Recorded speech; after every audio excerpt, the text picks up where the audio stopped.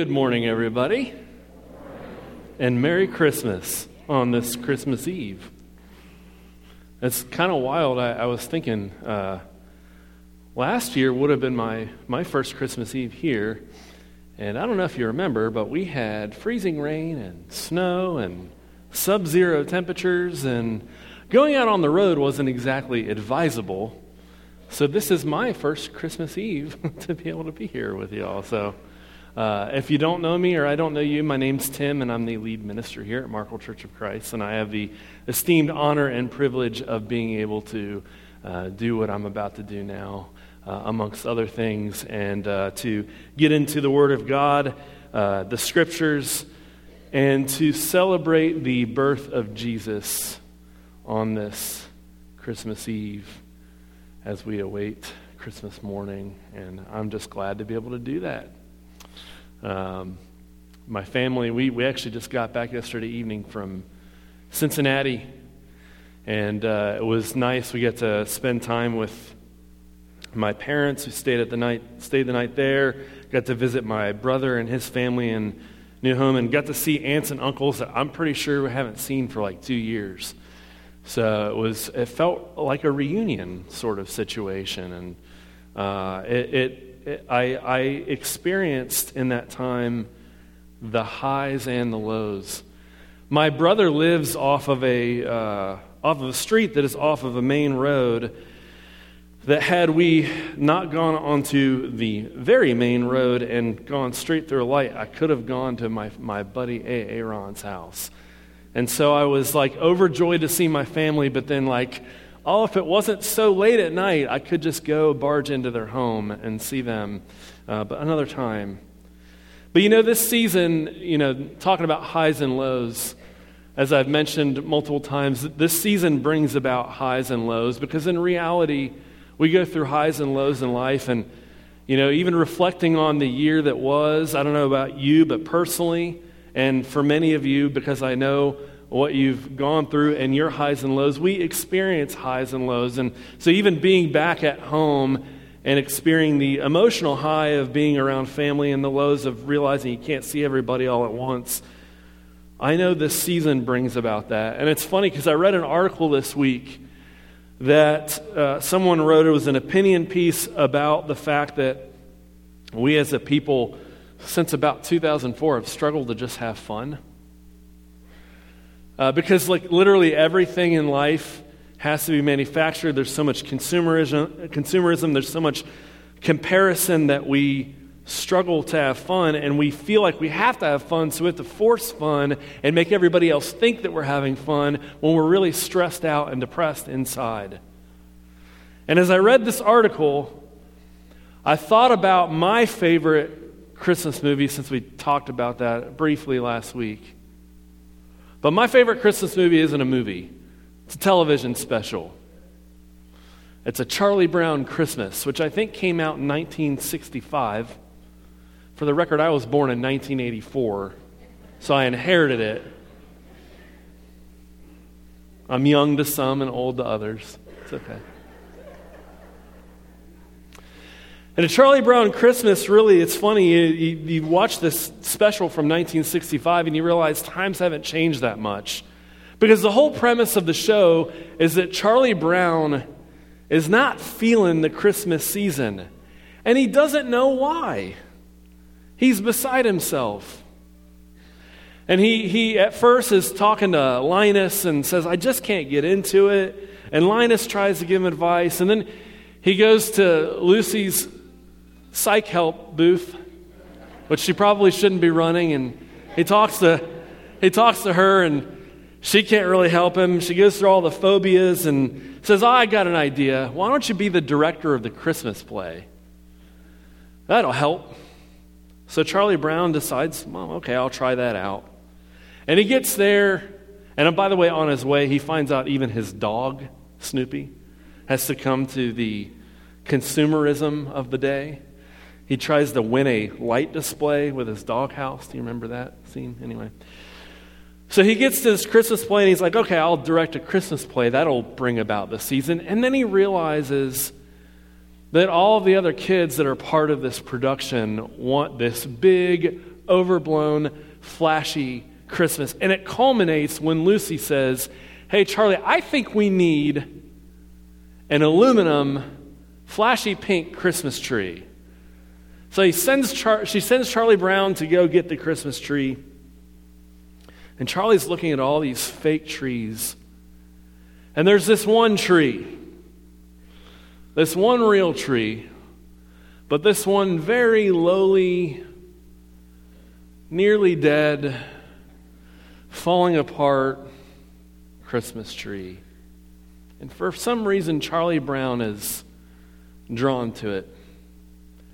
And he picks that tree even though Linus says, "I'm not so sure this is a good idea." And he's lambasted for bringing this tree to the production. And so he takes it and he goes home and he adorns it with lights and a few ornaments. And it turns out that this lowly tree becomes a magnificent tree. And the kids all come around and they sing, and it ends up being a wonderful ending.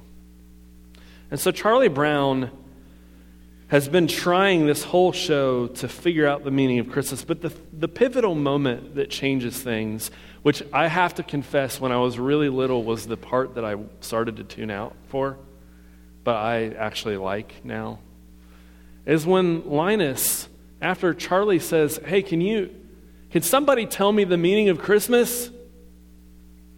And Linus, who, by the way, is playing a shepherd in the production, says, "Oh, sure, I can tell you, Charlie Brown." And he comes out and he reads, well, he doesn't read, he recites a story that we're going to look at today from the Gospel of Luke. And after he tells the story, he says, "Charlie, that's what the meaning of Christmas is all about." And so really, I don't know if you've ever thought this deeply about a 30-minute special, but really, Charlie Brown Christmas, the world that Charlie Brown is occupying, that's overrun by consumerism, that wants the flashiness, that wants to tell you how things should be, so much so that it makes you feel low, that it makes you feel less than, that it makes you feel like you can't measure up. And suddenly you lose the whole plot and the whole meaning of everything, and you just can't figure out why in this season where there's lights on houses, and there's warm drinks, and there's family around, and there's friends, and there's presents, and there's all the stuff that we do. We just can't figure out why it is that there's this ache, this longing for things to be a little better. And in a lot of ways, for many of us, especially after the year that's been, we long for it to be a lot better. And that's what Charlie Brown was experiencing. That must have been what the person that wrote the story for Charlie Brown Christmas was experiencing in 1965. So if you think that the experience we're having is new, well, as the writer of Ecclesiastes says, there's nothing new under the sun. They're just new ways of experiencing the highs and lows of life. And that's a good thing for us. Because that same experience of feeling low, of feeling less than, was the experience of the shepherds to whom the good news was announced on the night of Jesus' birth. And maybe you haven't thought about those shepherds. Maybe you just hear Linus recite the story on the stage with the light hitting him, and you think, well, that's a nice story. But I hope this morning that as we read through the story of Jesus' birth and the announcement by the angels to the shepherds, that we'll capture anew that Jesus' arrival isn't just God's work, because it is, but it's God's work to bring good news to you. No matter how many highs and lows you're experiencing, no matter how high or how low you feel, it is good news, just like it was to the shepherds. So I invite you to follow along with me this morning as we're going to look through Luke chapter 2, verses 1 through 20. And we'll spend most of our time in verses 8 through 20, but I'm going to read verses 1 through 7 to get us some background and some context, and I'm going to pause and talk about it, and then I'm going to read the other section and pause and talk about it, and then we'll reflect on this wonderful news and go on our merry way this morning. So starting in verse 1 of Luke chapter 2, Luke writes, "In those days, Caesar Augustus declared that everyone throughout the empire should be enrolled in the tax lists. This first enrollment occurred when Quirinius governed Syria. Everyone went to their own cities to be enrolled. Since Joseph belonged to David's house and family line, he went up from the city of Nazareth in Galilee to David's city, called Bethlehem in Judea. He went to be enrolled together with Mary, who was promised to him in marriage and who was pregnant. While they were there, the time came for Mary to have her baby. She gave birth to her firstborn child, a son, wrapped him snugly, and laid him in a manger, because there was no place for them in the guest room." Now, I want to pause there and point out a couple of things. If you read chapter 1 of Luke, you'll find that Mary has been given a promise by the angel Gabriel that she will conceive and give birth to a son who will be called Jesus, and that she will conceive by the power of the Holy Spirit. And Mary is picked by God because of her humble state.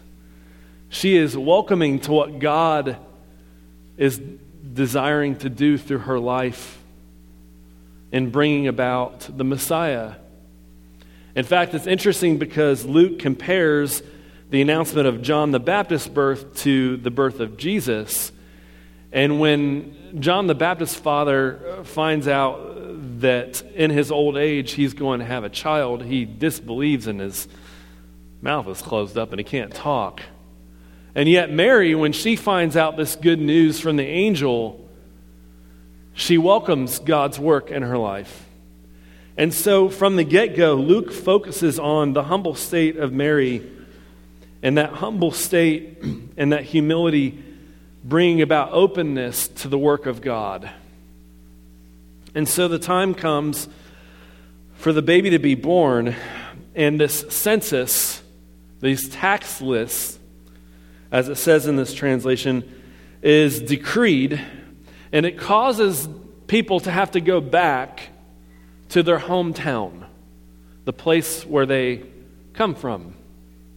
And it says that Joseph is in Nazareth, but he has to take Mary and probably other family members and go to Bethlehem to be part of this census.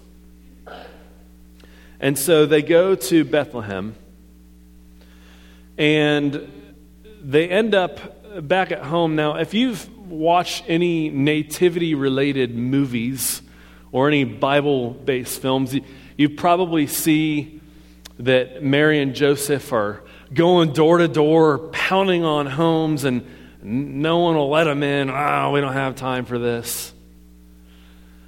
I told you last week, if you were here, if you weren't, you're about to find out. I like ruining our preconceived notions of Christmas. It's just something fun I like to do. It's weird to see. I know how to have fun. I don't care what the article says. Anyway, but the thing is, they didn't go door to door. It's likely that they went to home, a home where they had relatives of Joseph. But the thing is, in this world, most homes were occupied by multiple generations of family members. And since the powers that be decided there was going to be a census, the home was probably full. And by the way, Mary was going to have a baby. And it's not exactly something you want to have doing when you've got like family members that shouldn't be seeing what's going on there in the room with you. So they had to find a place where Mary and probably midwives and other ladies that would help her in the process of giving birth could be able to go be private. And the way these homes were constructed is oftentimes they were built on rock. Sorry, I didn't bring back the picture, but these homes were built on rock, and oftentimes these cave dwellings where the animals would stay would be extra spaces where livestock would be that the family owned, and that's likely what was used. And so the family were in the home, and Mary went into this cave-like area where the animals were, and that was the only place where they could find space, privacy, for her to be able to give birth. And that's what happened. So if your translation says there was no room at the inn, this translation here is a better one. There's no room in the guest room because there was no room in the home that they went to for the census to be taken. And so they went into this space, this lowly space for animals, where animals are kept. Not an ideal place. You know, if you go to a hospital nowadays, the spaceship thing comes down from the ceiling and all that stuff. They didn't have all that back then. Giving birth was not, well, it's never. Anyway, it was really not a good situation here. And to be in this space was not. So here's the deal. With Mary, you already find out about her humility, and now Jesus is going to be born in a humble space because of the lack of space. And the reason they have to be in this lack of space, to have space, is because the powers that be decided to force everybody back to their places of origin.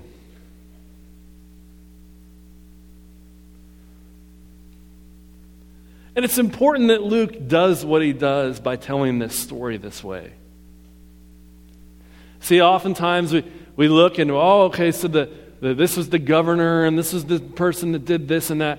And we try to make these historical reconstructions and figure out all the time. And that's all good. But there's more than just giving us facts here. Luke is setting us up to understand something big.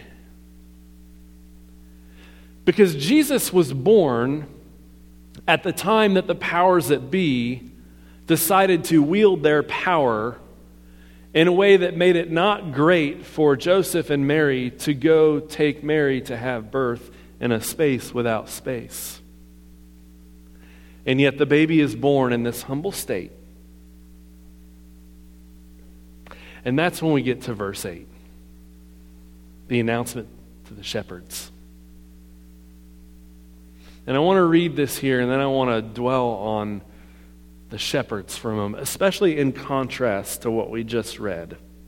So follow with me at verse 8 through 20. It says, "Nearby, shepherds were living in the fields, guarding their sheep at night. The Lord's angel stood before them, and the Lord's glory shone around them, and they were terrified.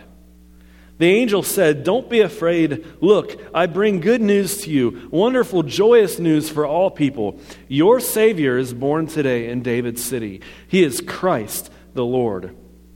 This is a sign for you. You will find a newborn baby wrapped snugly and lying in a manger.' Suddenly a great assembly of heavenly forces was with the angel, praising God. They said, 'Glory to God in heaven, and on earth peace among those whom he favors.' When the angels returned to heaven, the shepherds said to each other, 'Let's go right now to Bethlehem and see what's happened. Let's confirm that the Lord has revealed to us.' They went quickly and found Mary and Joseph and the baby lying in the manger. When they saw this, they reported what they had been told about this child. Everyone who heard it was amazed at what the shepherds told them. Mary committed these things to memory and considered them carefully. The shepherds returned home, glorifying and praising God for all they had heard and seen. Everything happened just as they had been told." Shepherds. Have you ever thought about why shepherds? There's a debate amongst people that study the Bible academically, nerdy-like types. I'm one of them, so I can do that. There's a debate about whether or not shepherds were considered in an exalted state, or they were diminished. Later Jewish writings about the 5th century kind of demean shepherds just as a job and as a people. And yet, when you read through the Old Testament, it's shepherds that are often handpicked by God. Specifically, one that whose name you might have heard as we've been reading, David, was a shepherd. But this is something about shepherds that wasn't debatable. They were lowly. They oftentimes couldn't make ends meet for their families. Their dwelling place wasn't even as good as a family like Joseph and Mary went to visit in Bethlehem, where there might be multiple generations. There might have not even been enough room for the shepherd's own family. And so not only did they oversee their own flocks, but they had to hire themselves out to other people just to make wages, just to put food on the table. So whether they were viewed with high regard or low regard is irrelevant, because they were on the bottom rung of the social and economic ladder. They were the antithesis to Caesar Augustus and Quirinius. See, I told you Luke had a reason other than just giving us the facts. See, Jesus is born at the time of Caesar Augustus and Quirinius. But did the angels go and declare this good news to Caesar Augustus and Quirinius? No. The angels showed up in the night. In the night, by the way. The night was not a place to be out and about, but these shepherds were in such dire need that they had to do their work still at night. At night, in the dark, when not good things happen. At night, when they were keeping watch over their flocks. The grueling work, the sleeplessness. And it's to those shepherds, not Caesar Augustus, not Quirinius, that the angel, we assume based off of his appearance already, that's Gabriel, and then the heavenly hosts come with him to praise God in the aftermath. But Gabriel, the angel, delivers this good news to these shepherds, these lowly people, these people that would have been considered insignificant in the social hierarchy. They were the recipients of the good news as it happened. Mary and Joseph are with family, and they're in this animal dwelling, and she's giving birth to Jesus, and he's born, and she wraps him up, and the angels then show up to the shepherds and say, "Hey guys, guess what just happened? I've got good news." And you're the first to hear it. By the way, I don't know if you caught, the angels didn't even go to the family of Mary and Joseph where they're staying. They went to the shepherds, because it's the shepherds that end up going and telling them the story about the angels. And when they go, the reason they go is because they are so excited. They've heard this good news. By the way, they're not even told the name of Jesus yet. And there's a very specific reason. Because when you read Matthew and then you even read this story, it's supposed to be Joseph, whom God tells to give Jesus the name Jesus. So you don't want to tell the shepherds the name yet, because they got to give him the name and then go, "I'm circumcised," which if you read some verses after, they go and do that on the 8th day. They're just told that their Savior is born, which is wonderful news, because those powers that be that are running the show in this world are making life miserable for their people, especially for people like shepherds who can't even get ahead, can't even figure out how to get ahead to make sure their next meal is before them. And yet the Messiah has come into the world, and they're the first to hear about it. And so they say, well, we've got to go verify this. So they run. They run. And the assumption here is that the shepherds who are living in the fields were told nearby, nearby, so in Bethlehem, out in the fields, they go run and they find the family.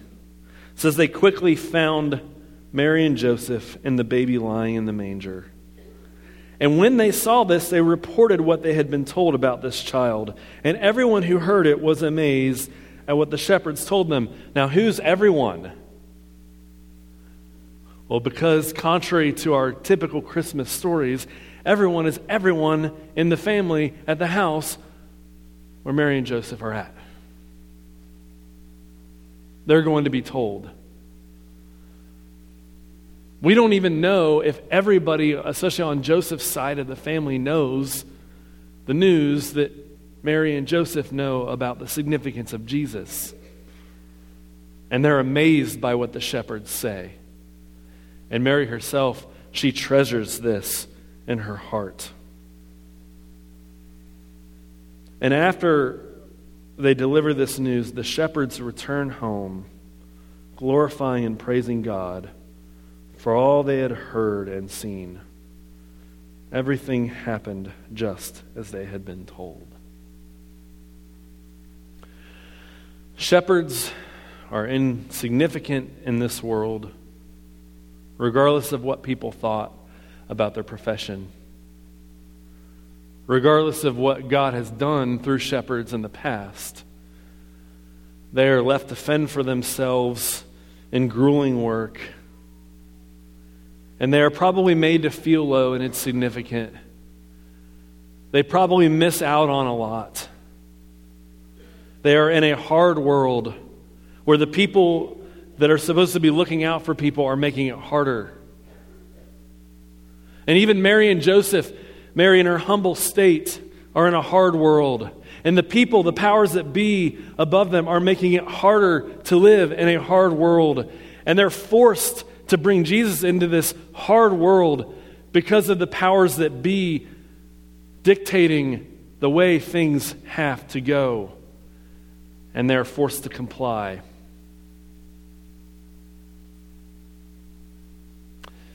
It turns out that even though life was in many ways different back then, a lot hasn't changed.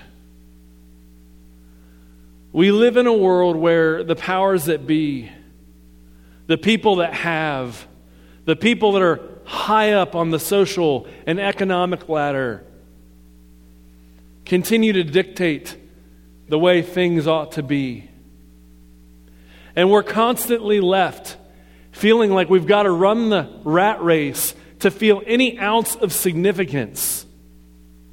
We're constantly measuring up to what somebody else has, to what somebody else is, to what somebody else says they're going to be. And when we don't measure up, we feel low. We feel less than. And that's not even factoring in to all the hardships that we face day to day, month to month, week to week, year to year. And then we get to a season like Christmas, a season where we're supposed to embrace the good news that Jesus has been born. And much like Charlie Brown, we just can't figure out why we're not feeling the season. And many people try with all sorts of things to lift their spirits. Maybe you threw a few extra lights on the house. In our case, we threw a few extra lights on a bush outside of our house because I don't like to climb ladders that much. Maybe you indulged a little extra in hot chocolate this year. My son can't lay off the hot chocolate, although he's been doing better with it.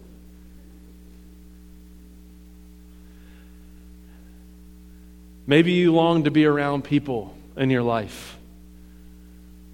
They're either near or far. Maybe you long to be around people that you can't be. But you see other people able to have that time. Maybe you face different challenges in life, at work or in social settings where you felt like a failure, felt like you couldn't live up.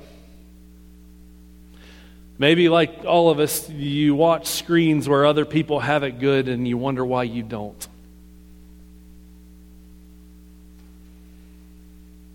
In a way, we all end up like Charlie Brown. But really, Charlie Brown, and I'm going to lump Linus in, aren't really like Charlie Brown and Linus. In a way, they're just like these shepherds trying to eke out a living. The last people you think good news would come to. And yet a baby was born. A baby was born to humble and righteous mother and earthly father, but anyway, won't get into that right now, but it's God's son. So anyway, a righteous and humble family in a humble place, and it's good news. And here's why. Because all of the people and the powers that be and the people that look like they've got it together and dictate how having it together is supposed to look, that makes you feel low and insignificant and like your life doesn't matter, they're not king. They're not Lord. They're not Messiah.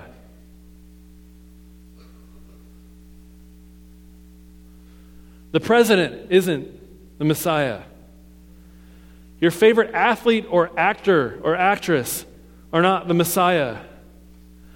The CEO that works for the company or runs the company that you work for is not the Messiah.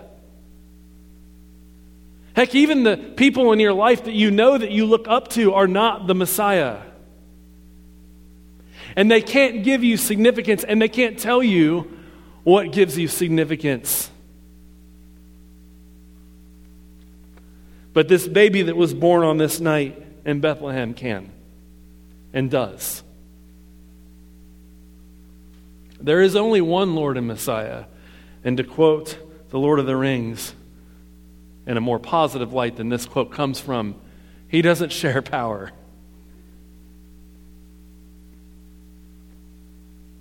But he doesn't wield it improperly either. And here's my favorite part about the Charlie Brown thing, and this is where I want to land, thinking about the shepherds. Can we put the picture of the tree back up? And I'm sorry I didn't get a picture of the made-up one afterward, but you can use your imagination or just go watch the episode later today for fun. That tree, it looks insignificant. In fact, when Linus wraps his blanket around it like a tree skirt, the needles of the tree start to fall off. Do you remember that on the show? That's how low this tree is.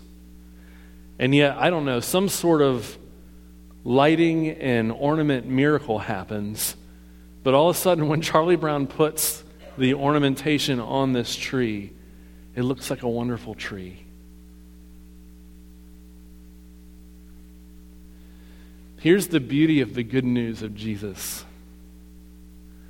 No matter who you are, no matter what you've done, no matter what state you're in, no matter what people think of you or say that you are, no matter how low you feel or how low you're made to feel, even if you feel like this tree that can't even keep the needles on it, what Jesus has come to do, to redeem and restore you, dresses you up in righteousness so that you become salt of the earth and light of the world. Your insignificance is turned to significance. Your lowly state is exalted because He is exalted King.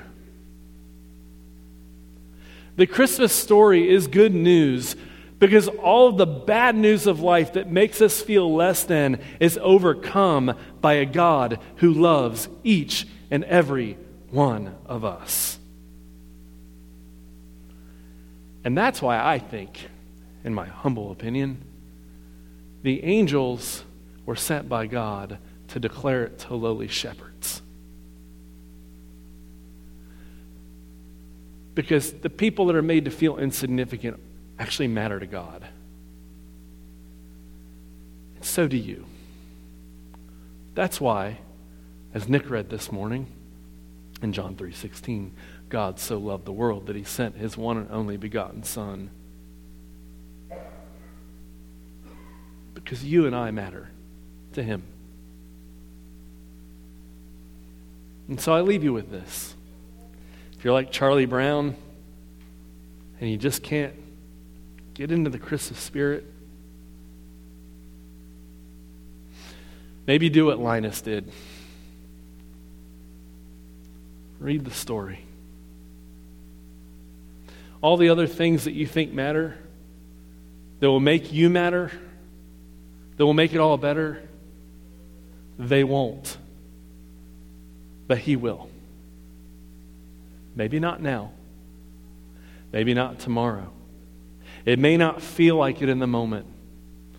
We're not promised that the coming of Jesus is like a magic wand. You know, the shepherds after, I don't know if you read at the end of the story, do you know where they go back to? Home. And they're going to go back to work the next day. And they might have a bad day at work. And they might feel less than. But they now know that no matter what it's like in the day-to-day, that they matter to God. And what God says wins in the end. He won the moment Jesus ended up in that little animal dwelling. Actually, he won from the moment he created it all. And that is why Christmas matters. Charlie Brown. Please pray with me. Dear Lord God, we thank you for being able to read the pages of your word, to reflect on this story that maybe we tell each year. Maybe we read it in our own devotional time. Maybe we look forward to hearing about it in church. But we thank you for this story that isn't just a story, but it's the story that is most significant to our lives. It is the story of the most significant moment in history, and it's the story that gives us significance. And God, I just thank you for this story, that we can be reoriented, redirected to the good news of the coming of your Son, Jesus. That no matter where we are, no matter how we're feeling, no matter how high or low this season is, that we know that you have sent your Son and that it is good news. And I pray, God, that for each and every person in this room today, that you will help us to cling to this good news and lean into it, even when everything else around us is making us just not feel into it. We pray these things in your Son, Jesus' name. Amen. Hopefully when you came in today, you grabbed a communion packet. We take communion each and every week because we remember that God sent his one and only Son into the world. Not only that he sent his Son into this lowly, humble state, but that his Son was exalted on a humiliated state on a cross. But then on the third day, the Father raised the Son from the dead by the power of the Spirit. And that we have life to the full because of him. And so I'm going to give us a moment to pause and to reflect on that reality. And after that moment of reflection, we'll take communion together as one church family.